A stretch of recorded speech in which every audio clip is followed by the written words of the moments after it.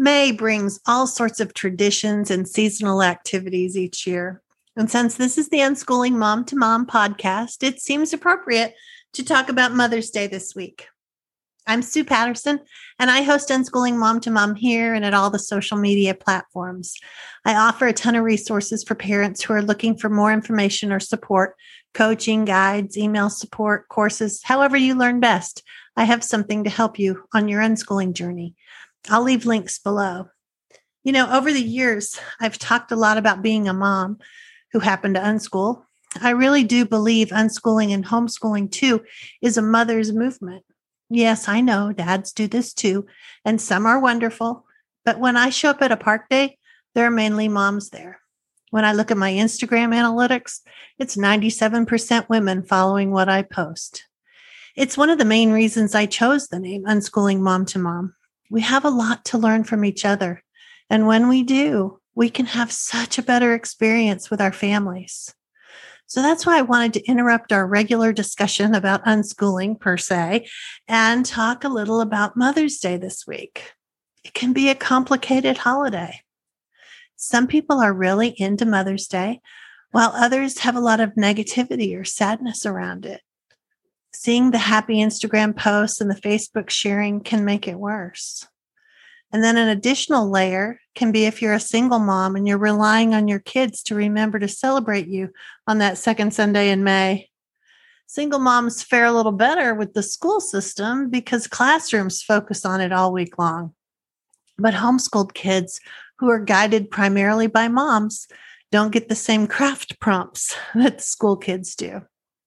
So, first, I want to give you a few ideas to pull to the front of your brain.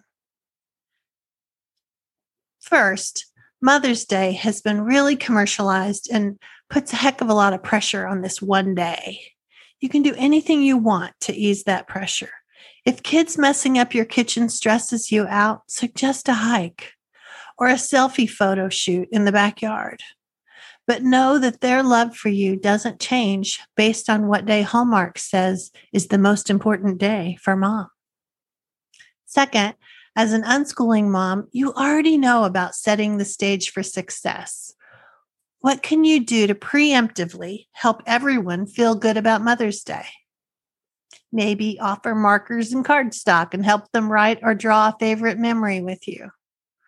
Or order food from DoorDash or whatever is your local delivery that you would love to have on Mother's Day. You could say, look what the Mother's Day fairy sent. Now that could be a good family tradition. You could think about what you'd like for Mother's Day and tell them. Don't make them guess, or you'll end up with more of what you didn't want. You could even write it on a list and let them fill in the blank for who's going to give it.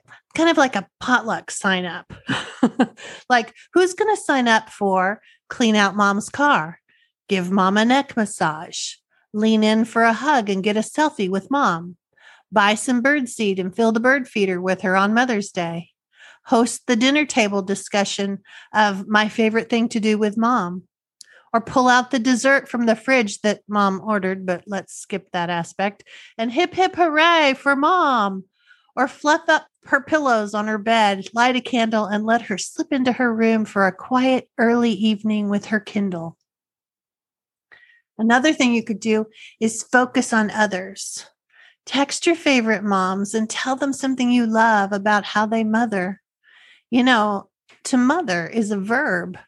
So that might even extend to aunts and friends without kids who mother you or mother your kids. Let them feel appreciated for the nurturing they provide. Invite your kids to think of single moms with young kids or others who might have their Mother's Day go unnoticed.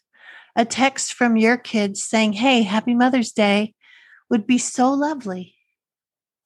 And gratitude. I come back to this a lot, don't I?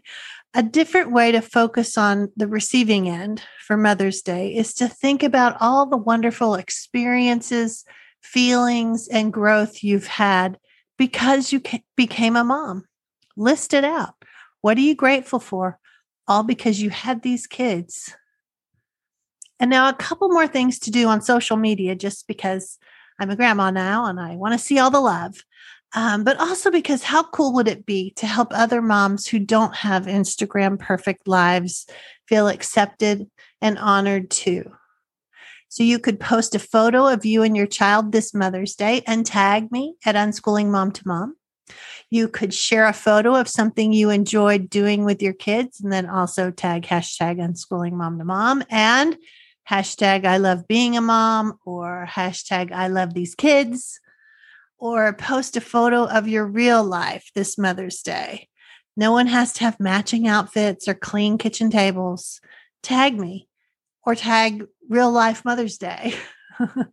So that's my Mother's Day message for you this week. I hope you have a fabulous Mother's Day, as quiet or as raucous as you want it to be. I'll put a few links below if you're needing some Mother's Day ideas or unschooling resources. And I'm sending you tons of love this week and always. I'll be back next week, so take care.